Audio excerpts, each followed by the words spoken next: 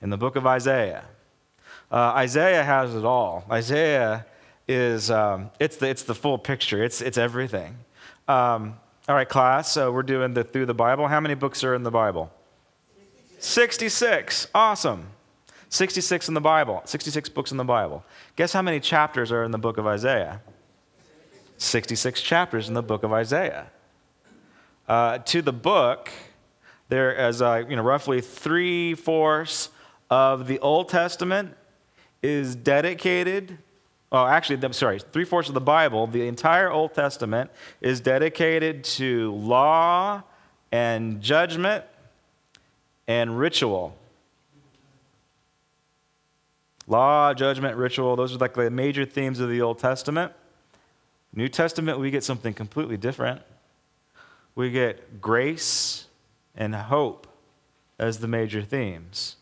Isaiah is exactly the same. Isaiah has more hope in it than any other book in the Old Testament. It's cool. It's the full picture. And so we get, it's a snapshot of the entire Bible. And is it a coincidence that there's 66 books? The guys that put it together, that made the canon, did they set it up that way? I don't think we really know. Do we know? We don't know. We have no idea. I think it's cool. I think that's just the way that God works.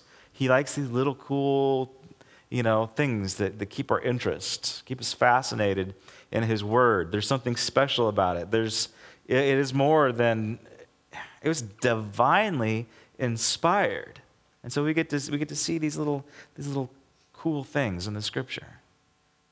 Now, this part of the Bible, as we're moving forward in the general narrative, the major story, what do we get from the Scriptures itself? Right now, and where we're at, we're going chronologically. So if you're following along, you're going to see that we should not be on Isaiah right now. We should be on Ezra. But we're going chronologically. We're doing it for my sake, because I will go crazy flipping back and forth chronologically. So we're moving on chronologically, and the next major story is the story of Isaiah. We ended last week with Ecclesiastes, with King Solomon, and he is the wisest guy on the planet. He is the priest king. He is the teacher. He is the critic. And he ends his life saying everything is meaningless. He hands over the reins to his son, Rehoboam. How would you like it if your dad was the wisest guy on the planet? How would that make you feel? If you had to inherit that responsibility of, well, yeah, my dad can beat up your dad. Oh, yeah, well, my dad's the wisest guy that ever lived. And he's the richest guy on the planet. How would you like to inherit that type of responsibility? But all of these wise sayings, all of this input, all of this data that Solomon had, we can see that his life derailed. And immediately, right out of the gate, Rehoboam's life just completely disintegrates, derails. He throws the entire nation into full-blown civil war. It's quite possible that there was the largest battle ever fought because of Rehoboam. Interesting, huh? The largest battle ever fought. Some 900,000 people could have died because of the stubbornness of an arrogant young man that would not pay attention to godly counsel. He had to do it on his own. It's fascinating. And so they split. Rehoboam the son is really naughty. Because he forced slave labor because he wanted more control, more power. Then it gets confusing in the names. But Jeroboam started the civil war, split off, and we have the nation of Israel and the nation of Judah. Who are the good guys, class? Judah's the good guys. Israel's the bad guys. I know it's confusing, isn't it? It's totally confusing. And of course, it goes back and forth a little bit. I mean, Israel does do good stuff. But generally speaking, Israel is naughtier than Judah. Judah is the one that David's line is from. It's the priestly nation. It is where the temple is in Jerusalem. The northern kingdom completely goes south. They introduce idol worship, all these other naughty things. So that's where we're at. We've gone through a couple of kings, And now we get to see this incredible prophet named Isaiah. Isaiah is, he's reading the newspaper. He knows that Israel and Judah, they have been fighting in civil war for so long that they've actually weakened each other. So the glory days are gone. Camelot is over. There's just so much bickering and infighting and intrigue that it's weakened this incredible, beautiful kingdom. The land flowing with milk and honey it's now been corrupted. And Isaiah, probably one of the most important, insightful prophets, he sees the world changing. And a lot of it he is getting from God, but good chances are he's just reading the newspaper. Like he knows. Maybe we'll talk about this later when we get into the Babylonian captivity. But he sees the writing on the wall. He knows that things are coming apart. He sees that there's some very powerful kingdoms in the north, and they're going to come down, and they want control over the trade routes. They want control over the money. They want control over the finances, and they have enough power. They're going to get it. He sees it coming.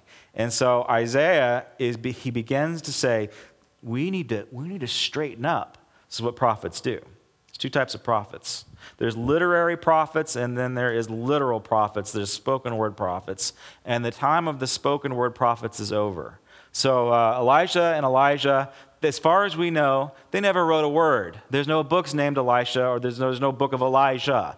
But we know that they didn't write anything. If they did, we don't have it. It'd be amazing if we did, but we don't. But now we're going into this season of literary prophets. And Isaiah kind of runs this line of both being somebody that's writing things down, and at the same time, he does what prophets do best. He gets into the court, he stands before the king, and he annoys the heck out of them. And he tells them that you have to shape up. You have to do the time. You are sending the nation into turmoil. And if you don't pay attention, it's all going to be over.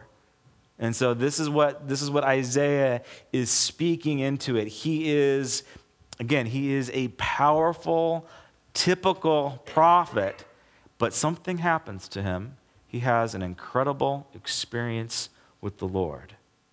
He has one of the most powerful encounters with the Lord. And we're going to read about it. We're going to look at chapter 6, and then we're going to skip back to chapter 1. So if you want to get your Bibles out, turn to Isaiah chapter 6. We'll start at verse 1. In the year that King Uzziah died, this is Isaiah, I saw the Lord seated on a throne, high and exalted, and the train of his robe filled the temple. Above him were seraphim, those are angels. Seraphim, each with 6 wings.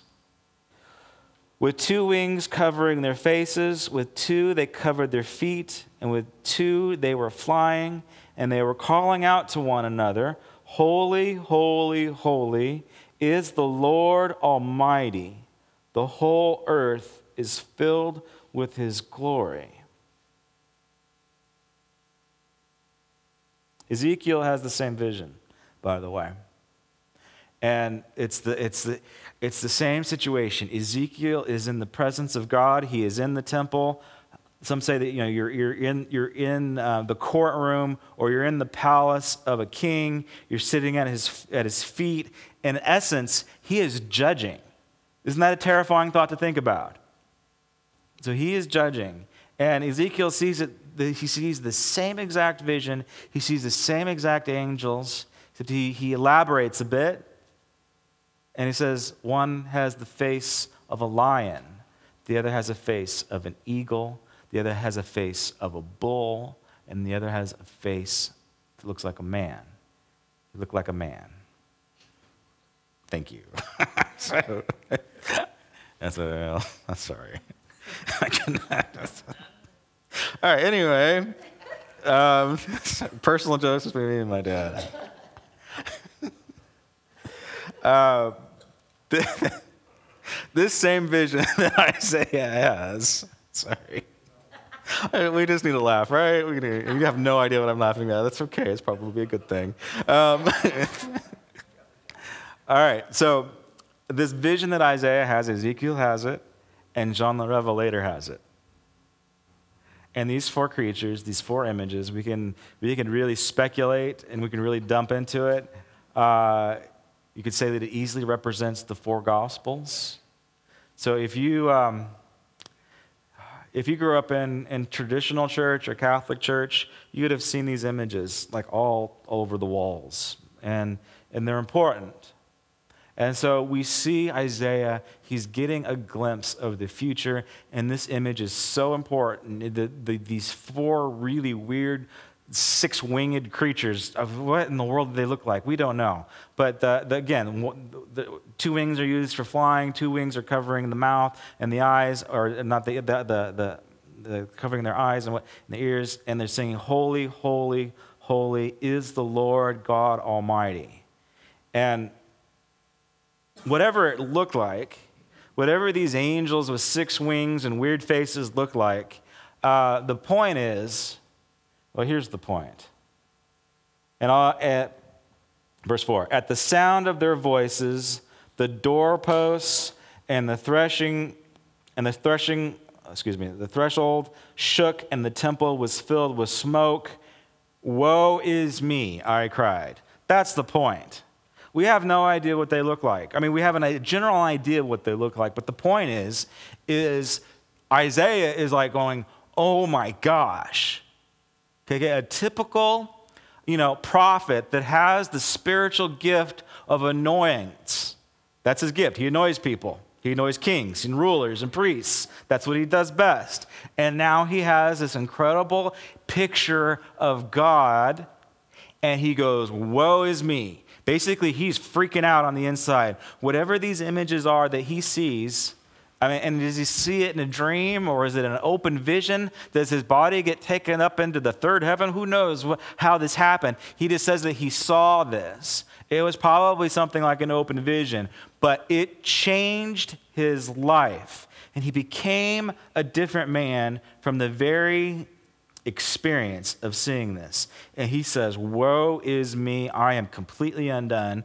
I have seen the face of God. This is a comment that we see over and over again. When men and women see the face of God, things change. Their life is radically changed whenever a man or a woman sees the face of God. They encounter his presence, things change. Your life is never the same. He says, woe is me, I am ruined. Other translation says, I'm completely undone. Okay. For I am a man of unclean lips, and I live among a people of unclean lips, and my eyes have seen the King, the Lord God Almighty. All right. What is the thing? Oh, you need to get to the good part, right? Then one of the angels, one of the seraphim, flew to me with a live coal in his hand, which he had taken with tongs from the altar. With it he touched my mouth. See, this has touched your lips. Your guilt is taken away, and your sin is atoned for. Then I heard the voice of the Lord saying, whom shall I send? And for whom will go for us? And I said, here I am, send me. And he said, go tell the people. So even his mission changed. His message changed after he had this encounter with God. And what is amazing, again, this angel gets this, again, what in the world was going on here? Well, let's just take it literally. So an angel reaches into the fire with tongs, takes a hot flaming coal with his hands, and he touches it on Isaiah's lips. Because what does Isaiah say? Isaiah says that I am a man of unclean lips, and our nation is an entire nation of people that have unclean lips. And that point, their point of weakness, is the thing that gets burned. It's the thing that gets cleansed. It's the thing that gets sanctified. And so he knows unclean lips. What's he doing? He's saying bad words? No. Is it a nation that has a potty mouth? Yeah, that's not the point. It's not that. What do we know? What do we know about our friends, the Israelites, that were stuck in the desert? What did they do in the desert for 40 years? They complained. They grumbled. They griped. They made excuses. They didn't want to do the time. And it gets vocalized through the mouth. The mouth, the Bible says, is a powerful tool. It is a weapon. It is a double-edged sword. Whatever comes out of your mouth reflects your heart. It is the rudder for your soul. It will direct your life. What you say will direct your life. And the mouth, the tongue of Isaiah was ruining his life. And that's what needed to be touched. That's what needed to be cleansed. And that's exactly what happened. So he becomes a different man. And his message changed. How he communicates to the people of Israel changes. What he sees take place changes. All right, here's the difficult point of where Israel is at. Like I said, they've read the newspaper. There's powerful enemies to the north. They're going to be coming down soon. The kingdom of Assyria. This is complicated. When you're reading your Bible, there's a place called Syria, and then there's a place called Assyria. Assyria is in northern Iraq. They're bad guys. They're horrible people. And they come down and they take the northern kingdom of Israel and they put them into slavery. They do this in 722 BC. We have record of it. We have actually Assyrian records of this. We have photographic record of Sennacherib, who came down in 701 and tried to sack Jerusalem, but he did because of God, actually, because of one man cried out to God. And then in 586, a new kingdom called Babylon comes down and takes the good guys of Judah, puts them into slavery. And eventually, this is the whole narrative of Isaiah, eventually they come back. They get restored back into their nation. Well, at least the southern kingdom, Judah does. Now, it's kind of like this. It's kind of like the Rams coming back to Los Angeles. They have been in captivity in St. Louis for 20 years. The evil empire of St. Louis. And they have come home. They are where they belong. They are back in the land flowing with milk and honey. And their temple, the Colosseum, is in ruins. And it is the good kings that are going to fix it up so that we can return to our temple and worship once again in peace and harmony. Right? So the Colosseum, they're fixing the Colosseum up. We will be whole again. Our culture will be made whole again because we have the Rams back. Right? Good. Okay, you understand what's going on. This is what's going on. Eventually this happens. Judah returns, like the Rams have returned, right? But the first people to get hauled off was the nation of Israel, right? They don't get to come back. And that is what we're praying for the Raiders. We don't, right? Right? But it's the same thing. It's the same exact thing. Do we really want the Raiders to come back? Because they're the bad guys, right? So the Rams are the good guys and the Raiders are the bad guys. And we don't want necessarily the Raiders to come back because they're going to cause problems. All right, so you guys understand what's going on historically. We are living it out. It's a real life illustration. It's exciting. Now, if the Raiders do come back, it's messed up my illustration completely. But for the most part, it works perfectly. It's an amazing thing. All right, here we go. Let's flip back to chapter 1. So now you understand what's going on. You understand the historical context. You understand the man Isaiah, and you need to know why. You need to know why they get hauled off to begin with. Now, if you've been following along, you notice in Kings and in Chronicles, the reason why they get hauled off is because they're naughty, right? They're doing evil in the sight of the Lord. But in Isaiah, we get some very specifics. Before, the specifics were they were just worshiping other idols. They were worshiping other gods. You might be thinking to yourself, that's that's a little overkill, right? Why would God? Oh, yeah, I forgot this part.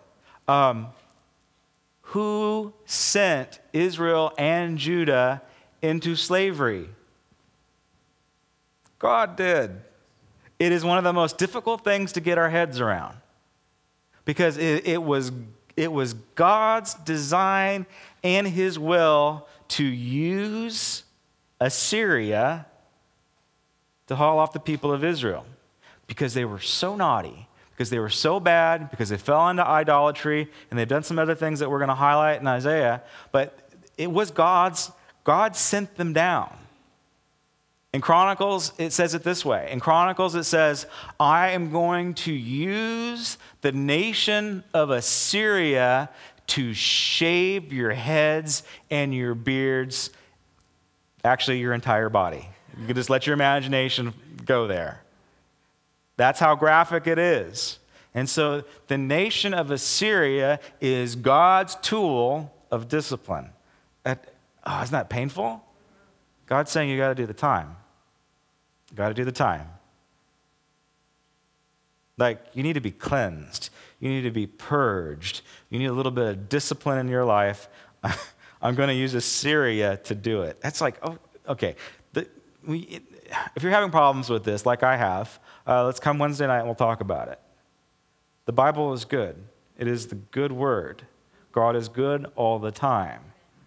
And it's just, once you see it, once you read this thing in its entirety, it makes complete sense. All right. Isaiah chapter 1, verse 1.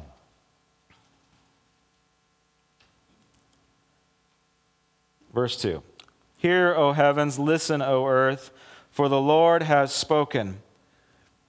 I reared children and brought them up, but they have rebelled against me. Does anybody have rebellious children? Okay, so now it makes sense, right? All right, now it makes sense. The ox knows his master, the donkey knows his manager, but Israel does not know. My people do not understand. A sinful nation, a people loaded with guilt, a brood of evildoers, children given to corruption. They have forsaken the Lord. They have spurned the Holy One of Israel, and they have turned their backs on him. Why should you be beaten anymore? Why do you persist in rebellion? All right, ready? Your whole head is injured. Your whole heart is afflicted. And from your sole of your foot to the top of your head, there is no soundness, only wounds and welts and open sores, not cleansed or bandaged or soothed with oil. All right. All right, just think about it as an individual. Your head and your heart are completely gone. You're a lost cause. You have lost all integrity. The goal of the Christian, I believe, one of the goals, is to live in a kingdom lifestyle. To be a Christ follower means that you do so with integrity, with wholeness of being. And Jesus hits on this a lot. Mind, body, soul, and spirit. Like every part of you, and this is the difficult part, every part of you needs to be in balance. If any part of your life is out of balance, Holy Spirit will come in and he will push on your buttons. And you cannot give the Holy Spirit lame excuses like I gave my doctor. Do you see what I'm saying? You can't, he won't buy it. You can't give the Holy Spirit excuses like, oh, I'm too busy. My prescription ran out. I had problems with, I had technical issues. He doesn't care. The Holy Spirit doesn't care about your excuses. He wants you to pay attention to that specific area in your life that it's out of balance. What is it? Is it your mind? Is your mind out of balance? Are you thinking wrong thoughts? Are you thinking wrong thoughts about yourself or about others? Are you just consumed with negativity that it's actually gotten past your mind and into your soul? Or maybe it's your soul, maybe it's your emotions. Maybe God wants you to pay attention to your emotional health. Like you're the smartest guy on the planet, but you're an emotional basket case. You have a high intellectual IQ, but your emotional intelligence, you're an infant. He wants you to pay attention to these things. Maybe it's your body. Maybe doing time means that you need to do the gym. Right? What is it? Mind, body, soul, spirit. Maybe it's your relationships. Maybe you'd rather just stick your head in the sand with certain relationships instead of working on them. It's a lot easier just to, it's a lot easier just to go to church than to work on your marriage. Does that hurt? It is. It's much more easy to be spiritual than to take responsibility. Oh, I hit a nerve. All right. Your country is desolate, your cities are burned with fire, your fields are being stripped by foreigners right before you, laid waste and overthrown by strangers, and you're completely clueless. They're just like watching their country falling apart and they're not doing anything about it. They're too busy fighting with themselves because they're a divided nation. The daughter of Zion is left like a shelter in the vineyard. Dang it.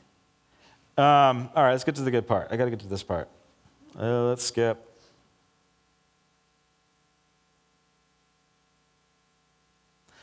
Verse 10, hear the word of the Lord. All right, I got to get this part. Okay, back up to 8. I'm sorry.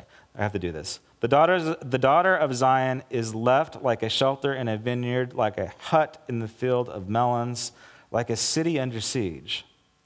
Unless the Lord God Almighty has left some survivors. So there was remnants that were left, both in Israel and in Judah.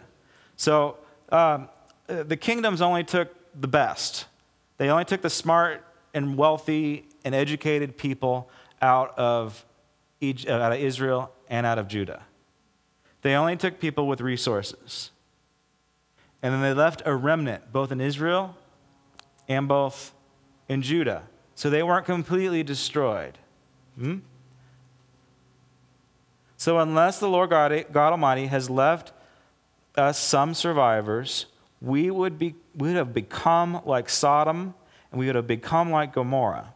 Okay, for those of you who are around for Genesis, did I talk about it? I don't think I talked about Sodom and Gomorrah. But you know the cultural reference. Sodom and Gomorrah were the worst cities on the planet. They were so bad. They were so disgusting. The cities were run by a system of rape, murder, and perversion. Okay, rape, murder, perversion. That was the cultural values of Sodom and Gomorrah. That is what they dealt in. They dealt in human trafficking and sex slavery, and you would subjugate your neighboring cities by raping everybody. God wasn't happy, and he smoked them all. However you feel about that, that's just what happened. If you have problems with God, killing an entire city, you can talk to him about it when you go to heaven, but that's what happened. He killed them all. It's tough, but he does. So fire fell down from heaven and completely consumed Sodom and Gomorrah because they were so corrupt. It's called justice in God's eyes. I don't know what our PC mind would call it. But for him, it was justice. This is horrible. Hear the word of the Lord, you rulers of Sodom. Listen to the law of your God, you people of Gomorrah. What is Isaiah doing? He's calling Israel and Judah Sodom and Gomorrah. He's saying, this is what you've morphed into.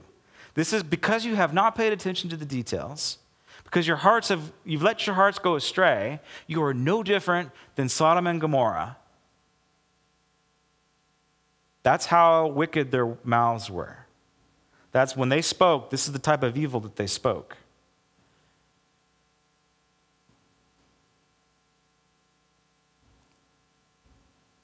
The multitude of your sacrifices, what are they to me, says the Lord?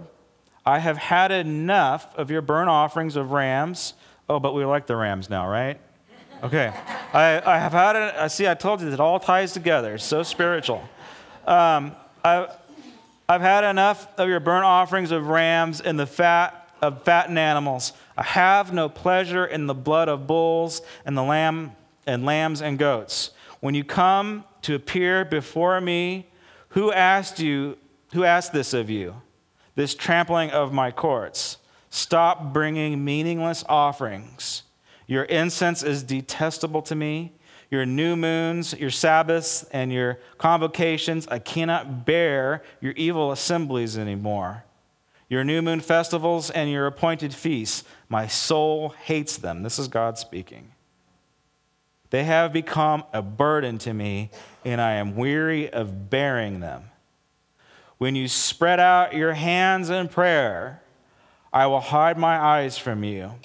Even if you offer many prayers, I will not listen. Your hands are full of blood. Wash and make yourselves clean. Get that? Wash and make yourselves clean. Take your evil deeds out of my sight. Stop doing wrong. Learn to do right. Seek justice. So Isaiah reveals one of the major themes of what went wrong. Before we saw an emphasis on idolatry, Isaiah is going to point out justice. Justice for the poor. Justice for the downtrodden. What's God saying here? God is saying, I don't like your worship anymore. I don't like your rituals. Who told you to do all these rituals? And they're thinking to themselves, well, actually you did, didn't you? Because we have this thing called the Torah, which you gave to Moses, and you told us that the ritual is important. And God is saying, no, I don't. Isaiah does eventually say that, okay, you can have both. But your offerings and your sacrifices and your gatherings and even the way that you sing, it has become detestable to me because there's no justice. You're just showing up for church. You don't care for the poor. You're not taking care of business. You're not doing the time. Isaiah is the first book that really introduces Messiah. Messiah comes into the picture. Like us Christians, we can really push stuff. Like, we see Messiah in Genesis. Like, he will, the enemy of God's going to bite his foot and he was going to crush his heel. And we go, yeah, Messiah. There's Jesus right there. We will push this stuff. Like when I've been doing this whole series, because I believe it, every time the angel of the Lord shows up, we have Jesus, or we have the presence of God in some special way, some special connection that draws us into a relationship with God and not a system. But Isaiah is the first book that says Messiah is coming, and he is going to take on the sin, the iniquities of the world. He's going to touch the world with a coal, and he's going to burn away its sin. And even our Jewish friends can't deny that in Isaiah, Messiah is all over the place. Our Jewish friends just don't believe that Jesus is our Messiah. Jesus is our Messiah. He is the only way. He is the only truth. He is the only life. And I pray for the nation of Israel that they meet my Jesus. But they don't know him. They don't know him like we do. They should. All right, I need to get the band and ushers coming up to the front. James chapter 4, verse 6 says, "But we have more grace." The idea that we have more grace, that we're breaking out of this law, judgment, rules, complications.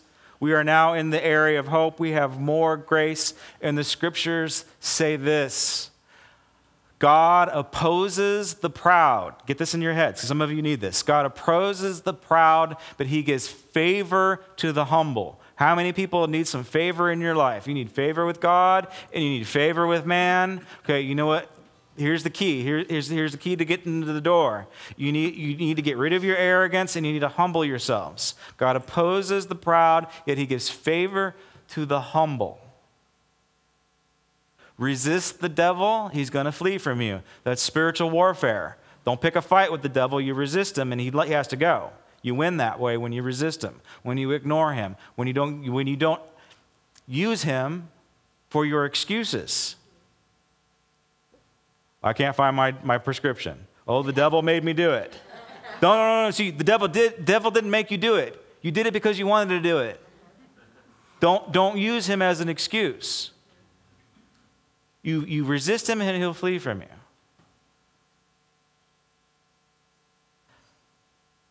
James goes on to say, and if you are in leadership in this church, we are going to be taking a very hard look at this in the next year or so. James goes on to say, wash your hands, you sinners. And this is gospel. This is inside of grace. And purify your hearts, you double-minded person. So this is inside of an ever-increasing grace. What's he saying? We have to take responsibility for our own sin. Wait, Pastor Josh, I thought that Jesus was the one for the forgiveness of our sin. Yeah, he is. We have to have him. He's the one that cleanses us. But James and Isaiah and everybody else says that we are responsible for our sin. James goes as far as to say, wash your own hands and purify your own hearts, you sinners and you double-minded people. Quit living in two different worlds. Commit. Serve. Say what Isaiah says. Oh, I'm a man of unclean lips. My rudder has messed up my life. My tongue has screwed everything up because it's reflecting my heart. Oh, I am undone. Yet, here I am, Lord. Send me. Use me. Work through me, a broken vessel. That's a man that has washed his hands and has cleaned his soul and that has been purified by fire. Heavenly Father, we thank you for this day. We thank you that you're a good God. And God, I pray right now that you just work on our minds. You work on our minds that will say stuff that God isn't good, that, you know, in the Old Testament, he killed lots of people. Therefore, he cannot be good. But when we see the big picture, when we see your plan of redemption, God, we know you're good. We know that you have a heart for all nations, not just that stubborn, stiff-necked nation called Israel, but you have a heart for all nations. And if you could love that nation, you could love any nation. And so God, right now, I just pray that we will be people of integrity, people of courage, that we will align ourselves to the root of Jesse, that we will see your hope, that we'll focus more on your hope than on your judgment. We thank you, Lord. Amen.